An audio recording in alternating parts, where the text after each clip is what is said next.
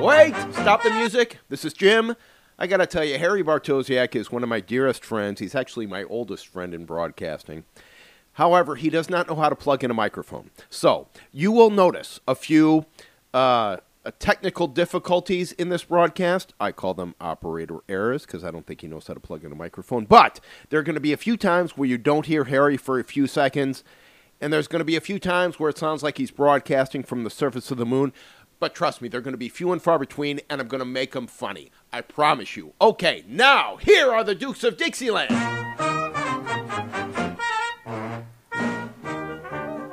Down the TV rabbit hole we go again. Jim Sion and Harry Bartosiak, where we talk about TV shows that for one reason or another just affected us over the years. How are you doing, Harry?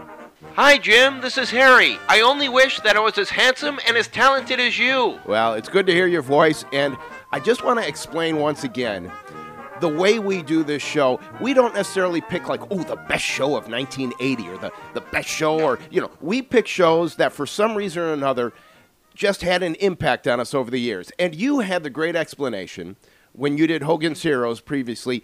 You said basically, how can they do a comedy in a prisoner of war camp, right? Yeah, it didn't seem like a naturally comedic premise. And I thought about the same thing with a few other shows. But all of a sudden, and I had another show picked out, but this one just came to me like a bolt of lightning. And I said, oh, my God, I can't wait to do this show. Because just the fact that when I announce it, Harry is going to laugh for about 30 seconds straight. and I thought about it, and it was a tough one to go down the rabbit hole on. But it's a show, and I'm going to kick it off, and I know you have a show ready to go, but I'm going to kick it off with mine. This was a show, hang on, it was on ABC from September of 1967 to April of 1970. And it reminded, a sweet spot for us. It reminded me very much of the time that, and I'm not doing Mr. Ed, but George Burns had McCadden Productions, and a guy came in, and he's all nervous, and he says, okay, Mr. Burns, I have this idea for a show.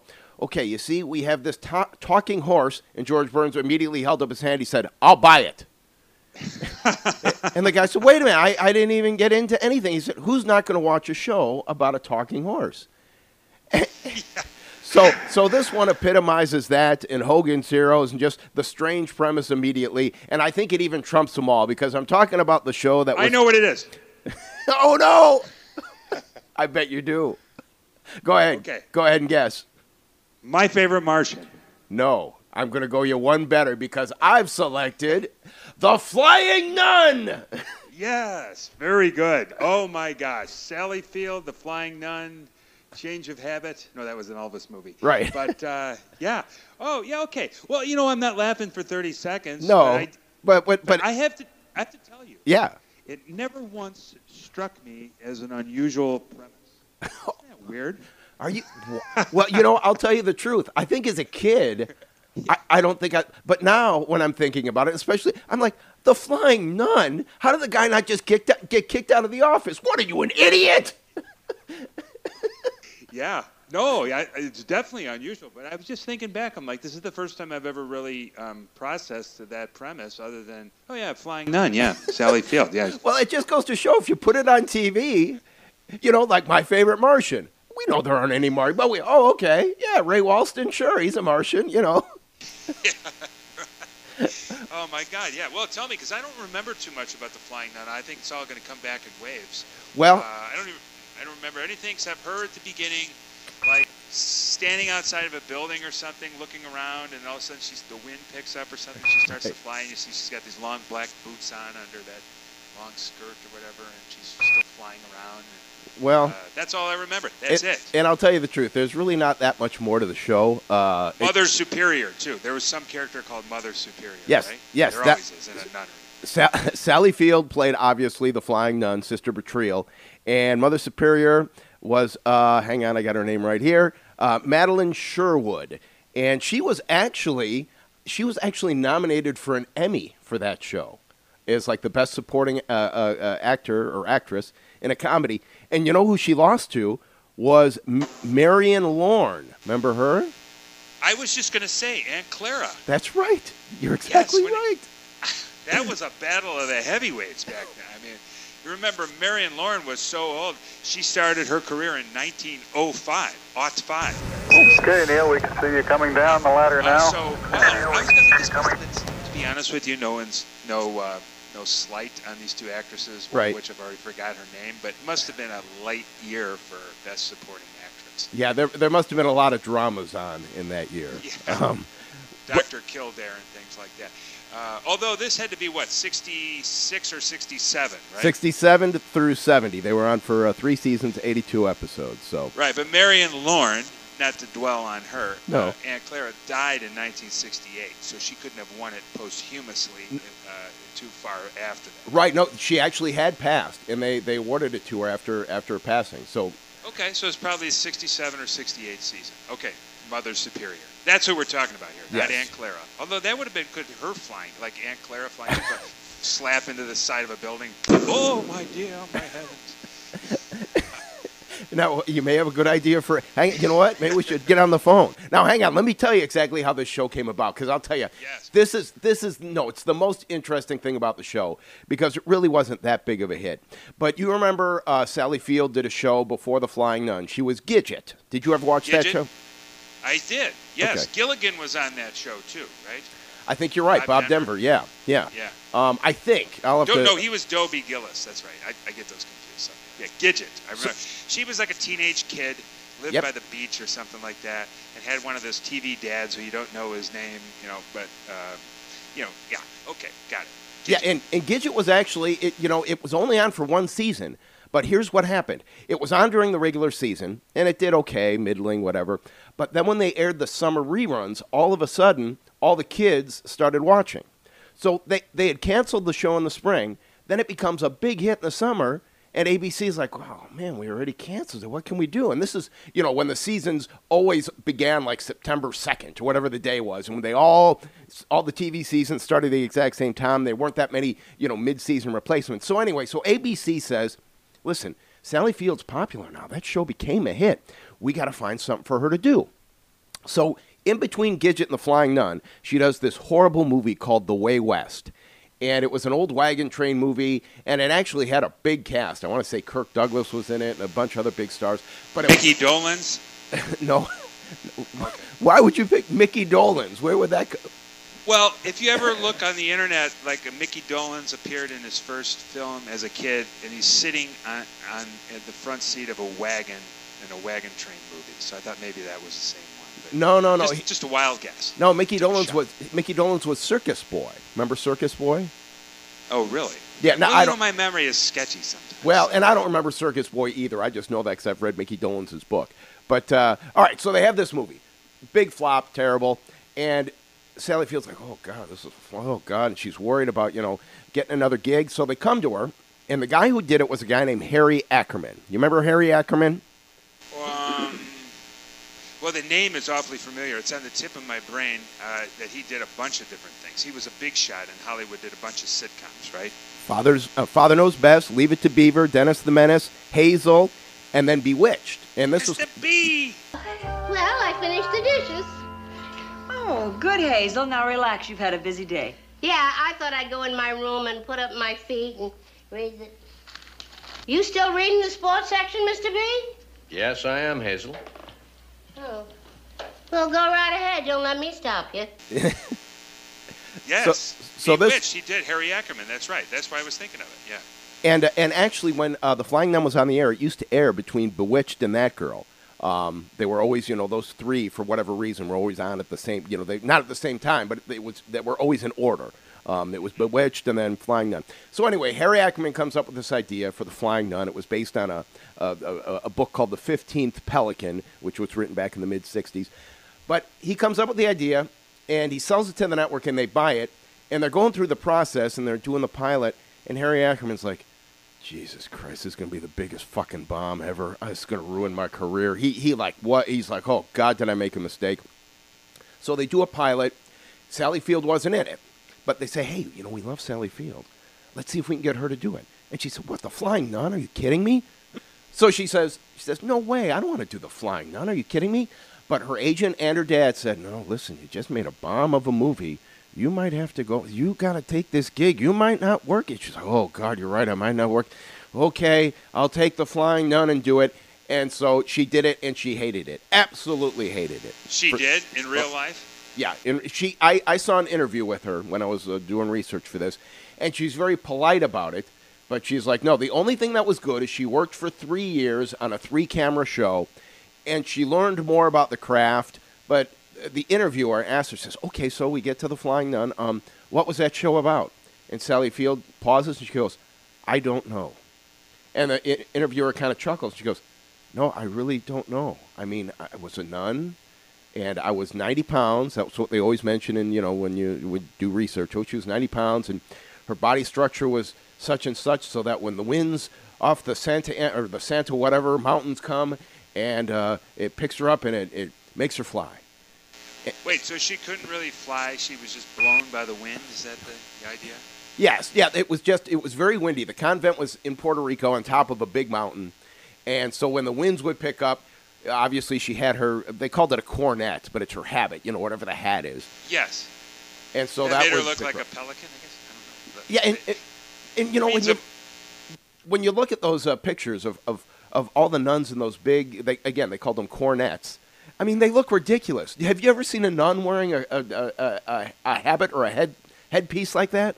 No, I haven't. But it sounds like maybe the book was more about a nun that gets blown around by the wind rather than flies, right? That might be more interesting than actually flying. Like if she gets randomly blown around, like into the side of a pole or a car, knocks a kid off a bike or something like that. Yeah. Now, see, that's funny. This is the first time I'm laughing at the idea of the flying nun. That's a really good idea. Too bad you and I weren't in production meetings during this. It might still be on the air, for God's sake. No. You don't have her fly. What you do is you have her blown around into something. Smack. Boom. No blood or anything like that. And the thing is, when I tried to rewatch some of the episodes, it's basically a show just about this klutzy, overly optimistic sister, Sally Field, Sister Betrayal, and they have the bell that they ring for services, and she tries to fix the bell, and of course she breaks the bell, and I mean it's just one caper, like, the washing machine is broken, so she goes to the laundromat with all the clothes, and they're filming a commercial, and she becomes the spokesman for a laundry detergent, but then the convent doesn't like it, so they intervene. I mean, it's just kind of just a regular C- sitcom scripts. Thrown in on top of it is the fact that, when the wind blows, she takes flight.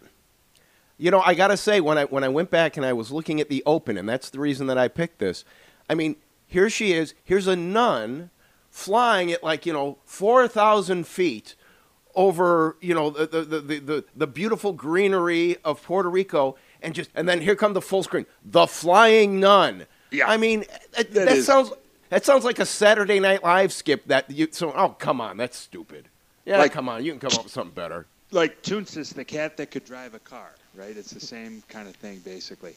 Right. But you're right. That's the impact, right? The fact that it illustrates a preposterous premise that Hollywood was okay with running with, even when the guy who had the idea thought it was a shitty idea. God, yeah. Harry Ackerman's going, oh, God, this is it. My career's over. I can't believe I came up with this idea. And it stayed on for 3 seasons, so.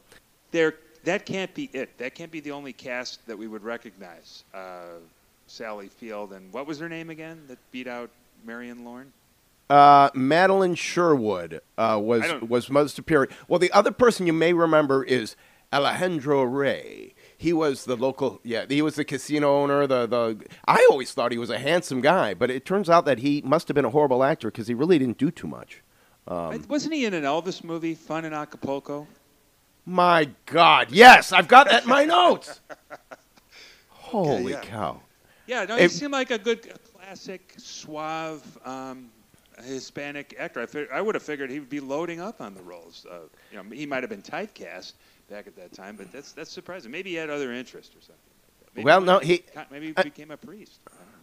No, he had a lot of roles, but none of them. As a matter of fact, I think his most prominent credit as far as appearances go, number of appearances, he was on Tattletales with Bert Convy a lot. Oh, he was with Dick Sargent. I don't know if Dick was on the same episode. And the show was mediocre at best, but still, it made an impact on me because I still to this day can't believe it got on the air, even though I didn't think about it when I was a kid. But Sally Field actually went into a depression while she was doing that. She was really in a bad way. She got done with the show and went through some therapy, and then, of course, had a great career. Later in the 70s, she was, I was going to say Martha Ray, but no, what was she? She was Annie Hall. No, she was who? She was Norma in Ray. Smoking the Bandit. We know that. Yeah, Norma Ray. Right. Yeah, which was her second best role after Smoking the Bandit. But yeah, no, and that's when she did "You Love Me, You Really Love Me," you know. And then of course she was in that show where she, as a teenager, she played herself as a sister, where she was like a twin, and that was Patty Duke. That was Patty Duke, who was married to John Astin. No, he was same. He was married. Like No, Patty Duke was married to Frank Gorshin. I don't know. No, I just get. No, Sally Field, and she was in real life dating almost. She was dating Burt Reynolds for a long time. That's why they were in it. Was she in Smokey the Bandit or Cannonball Run? Smokey and the Bandit 1 and 2, and then I don't think she was in Smokey and the Bandit 3. I think that was just Jackie Gleason and Jerry Reed. Which, by the way, we could do a whole show on, because Jerry Reed, a friend of mine, interviewed him, and talking about music, all this stuff. He says, "Hey, and you were actually the lead actor in Smokey and the Bandit 3. He was. And he goes, yeah, and he says, "I wish y'all hadn't have brought that up." Wow. Well, you know what? I might just get bored enough to watch all three of those someday, and maybe even make it a marathon with all the Cannonball Run movies. Throw in Dom DeLuise and Jamie Farr and all you can eat, you know. Well, do you know how Jerry Reed got the lead role? They had done the movie, and hang on a second. Yeah, they did the movie, and it was so unwatchable that they went back to Jerry Reed and made him a huge offer. I want to say $1 million. But they said, "Listen, we need to reshoot like half of this. We think we can do it in 4 days, but we're going to need you for 4 days straight from sunup to sundown." And he said, "Well, okay." And I mean, if you it's impossible to watch. You cannot watch Smokey and the Bandit 3 and get through it. It just doesn't make any sense. Oh. But he took the money, and he ran, and hell, we'd probably do the same thing. For God's sake, $1 million for 4 days' work. Oh my God, he got $1 million for that, for the reshoot? I want to say they offered him $1 million.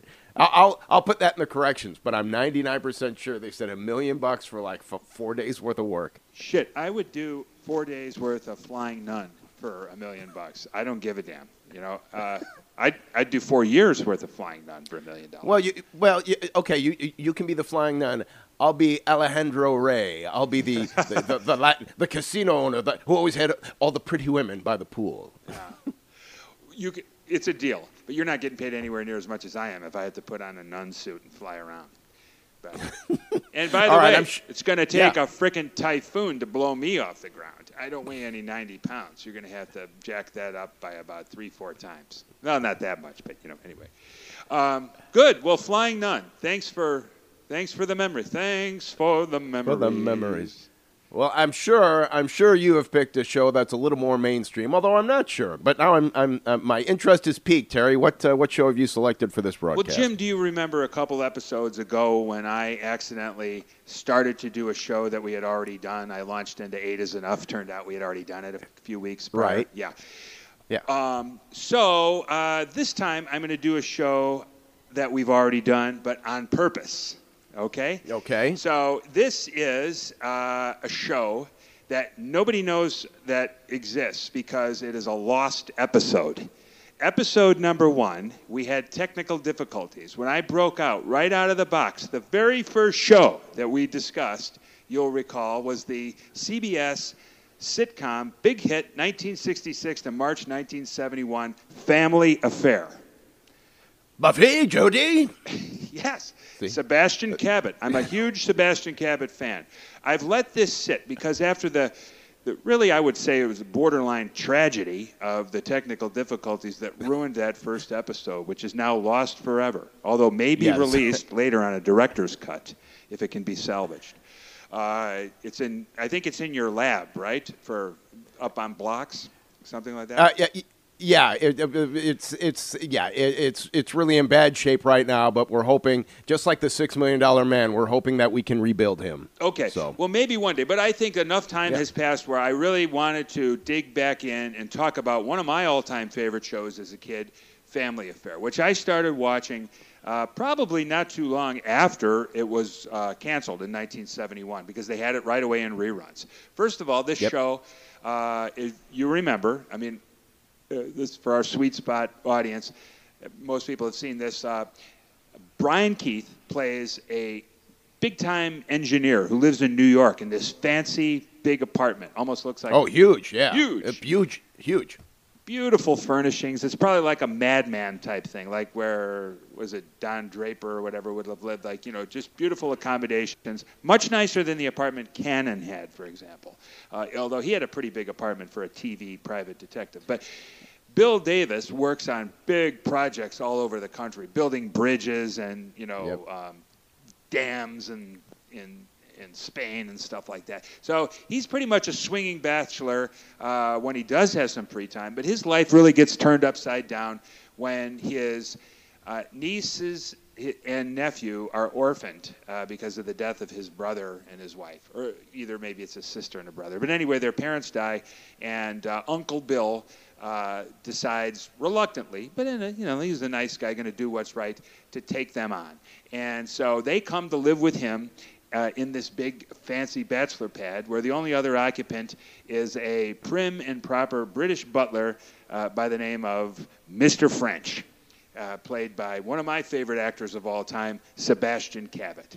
And that's a little curious because what did he need a butler for if he didn't have the kids to begin with? I mean, is he that lazy? I mean, does he need someone to pick out his shirt and tie? I mean, that was a little odd. Are you suggesting there was something untoward going on that was the real reason for having the butler? I mean, I don't know. He had a lot of girlfriends on the show, if I remember correctly. But they all could have been beards. I don't know. I don't know. But, okay. No. Anyway, here's what he needed him for. This guy's gone on big projects. This place doesn't clean itself, okay? So there's dusting to do, for one thing. Right. You're right. And if you're going to live in New York, and you don't have a butler, I mean, that looks bad. This man's living in high society. You have to keep up appearances. I mean, do you see the park that they go to? Everybody has a butler or a maid. Miss Fabersham meets down there. She services they might not really need them, but that's the life of the rich and famous, okay, Jim? Now, wait a minute. I need to correct you, I think. I don't think he was a butler. Wasn't he a gentleman's gentleman? Okay. Yeah, you might be right. See, I'm even thinking too low. So you need a gentleman's gentleman. If you or I were living as bachelors, wait a minute, we are. But if we had such a, I mean, would you have a butler if you could afford one? Let me put it to you that way. I can barely afford my cat. Just say money's not an object. Okay. Would you call today and hire a butler? As long as he had a British accent and he looked like Sebastian Cabot, yes. Okay. Yes. I probably wouldn't. Instead, I would hire a maid, kind of like Hazel, Oh, God. Yeah. Well, I wouldn't want one that was too good looking around because then you can't get any girlfriends or anything like that. And also, somebody look like Hazel, I would imagine she's a good cook, So I would say I'd probably hire a maid. And by the way, it was canceled in 1971, not because it was getting low ratings. In fact, it was in the top 15 with its target audience still, and in the top 30 overall. So that's still good enough to keep a show on the air. But there, as we've seen from time to time, there are purges. And you'll remember CBS had the big purge. It had the rural purge in 1971 of Green Acres, Beverly Hillbillies. You're out. Instead, they Mayberry RFD, I think. Red Skelton, I think, got canceled too. Right. So Family Affair got the boot too in favor of the newer urban shows like All in the Family. Although I think All in the Family might have already been on the air. But anyway, so the cast was Brian Keith, who played Uncle Bill, and the Sebastian Cabot, who we talked about. Anissa Jones played Buffy. Johnny Whitaker played Jody. Kathy Garver played Sissy. I'll talk about everybody in a little bit separately. But Brian Keith, was a very popular actor, and he played Uncle Bill, and he agreed to do the show only if he could have a compressed schedule so that he could do other things. So very similar to Fred McMurray on My Three Sons, Brian Keith got a thing where he had a 30-day production schedule. So he would come in, I think for each season, I believe he only did like 60 days worth. He would come in. Everybody else would work long hours. I heard Sebastian Cabot saying that his wife would complain that for 6 months out of the year, he would leave at 5:30 a.m., get home at 9:30 p.m., no time to do anything. But not with Brian Keith. He got to come in, and they just, for 30 days, he had, a fairly rigorous schedule, but they just shot around him. Wow. And, again, Fred McMurray had the same deal because he was some kind of big star, too. Although, when you think about it, do you really ever think Fred McMurray or Brian Keith, for that matter, they were never really A-list. They were A quality, but they were never, like, top leading men. Right? No. They were, at best, they were like the third lead in an ensemble cast, But they did some big movies. I mean, Fred McMurray was in The Caine Mutiny. Yes. And I can't remember what Brian Keith was in, but I know he was in some good stuff. Brian Keith, unfortunately, took his own life in 1997 at the age of 75. He had been diagnosed with cancer, and he had cancer for several years. And so the family members, some of them didn't believe he would actually kill himself. I don't know what they were implying happened otherwise, but they said it was out of character for him that even a few days prior to his death, he was looking forward to the future. So anyway. So wait a minute. So if I go to Google and I type in the mysterious death of Brian Keith, I'm going to find a couple of websites where people have theories. Is that what you're saying? Yes, it'll be right under the mysterious death of Bob Hope. It'll be... Yeah. Oh, God. Yeah, we'll find that. So I don't know what happened. But anyway, on the show, as I say, he played a single father, bachelor, here in the, surrogate father. But when you think about it, there's a ton of widowed themes in the 60s and 70s for TV shows, right? We've got Andy Griffith, My Three Sons, Partridge Family, Courtship of Eddie's Father, Petticoat Junction, Beverly Hillbillies, Brady Bunch, Sanford Son, and I'm sure there's more. But you talk about a theme used over and over again, the single parent, and they were always widowed, and they never told you how they died. They never said, well, they fell out of an airplane, or we were pushed over a cliff, or shot in the head on his birthday, or something like that. They were executed by the guillotine. Right. Guillotine.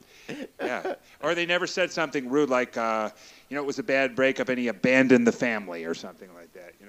It was just mysterious, and and these are comedies. So what do you expect, right? Right. Like Brady Bunch, they never even say that they died, or do they? Maybe I think they say in one episode that. I don't remember. As a matter of fact, I was just looking at some Brady Bunch websites. I don't think they addressed that. I think it's just nope. Yeah. They're gone. They're gone. So. The show was created by a couple of guys named Edmund Hartman and Don Feddersen.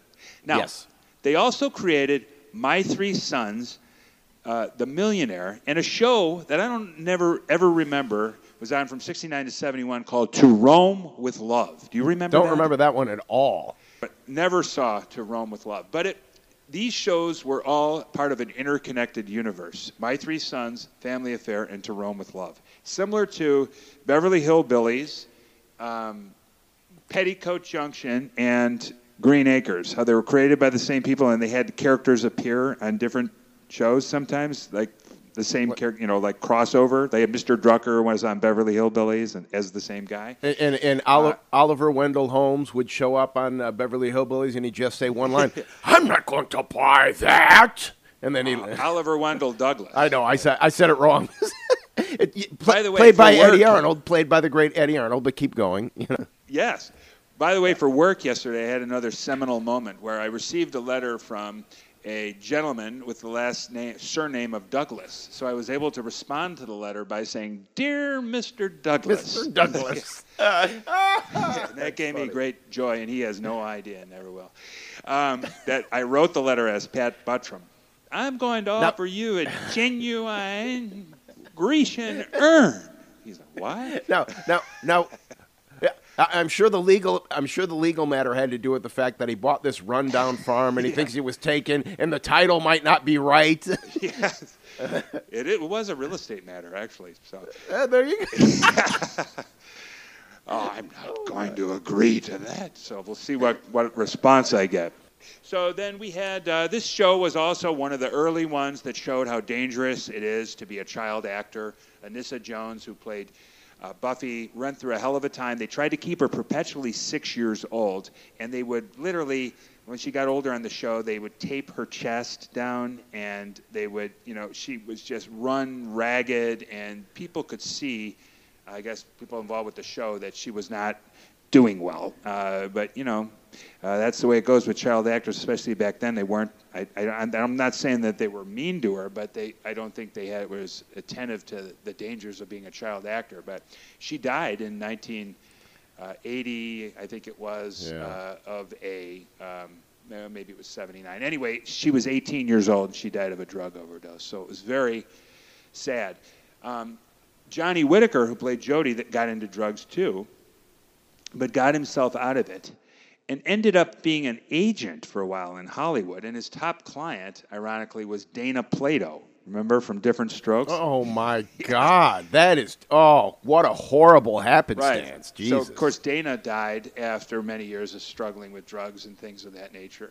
Kathy Garver is still alive. So is Johnny Whitaker. They didn't talk to each other for a long time, but Oprah Winfrey got them back together again on a special Where Are They Now? Of course she episode. did. Yeah. And I guess Kathy, the thing with her was she was older when she was on that show. She was supposed to be like, 15 or 16, but she was actually like 20 and was a UCLA student, so it wasn't that much of a stretch. She was playing 4 or 5 years older. So let me ask you this: how did she look when you saw her on the Oprah thing? As you would imagine. Yeah, Exactly. That's the saddest thing about doing the show, because when we do our research, we'll go back and say, "Oh, Love Boat, Lauren Tweez." Oh, that's a shame. Yeah. Well, she looked better than Johnny Whitaker, I'll tell you that. No, and I was going to say, he didn't. Last time I saw him, oh my God, he looked like he had been through the ringer. Yeah, helium head kind of a thing, but basically, but anyway, what made perhaps the biggest inanimate object star of the show was one Mrs. Beasley, which, remember, was the doll that Buffy carried around, who was bispectacled, had a blue dress with white polka dots, and they would always have storylines from time to time involving Mrs. Beasley. Like one time, Mr. French pushed her off the ledge of the high-rise.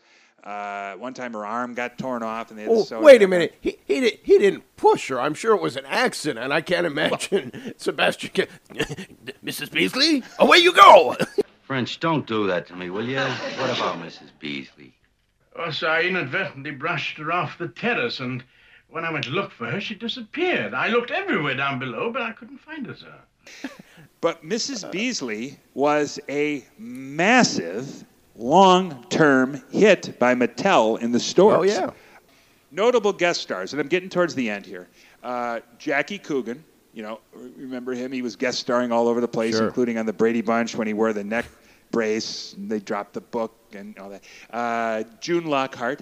Myrna Loy, I don't know who she is. Lee Merriweather. Wait a minute. Myrna Loy was a silent actress, for God's sake. Myrna Loy, she goes way back.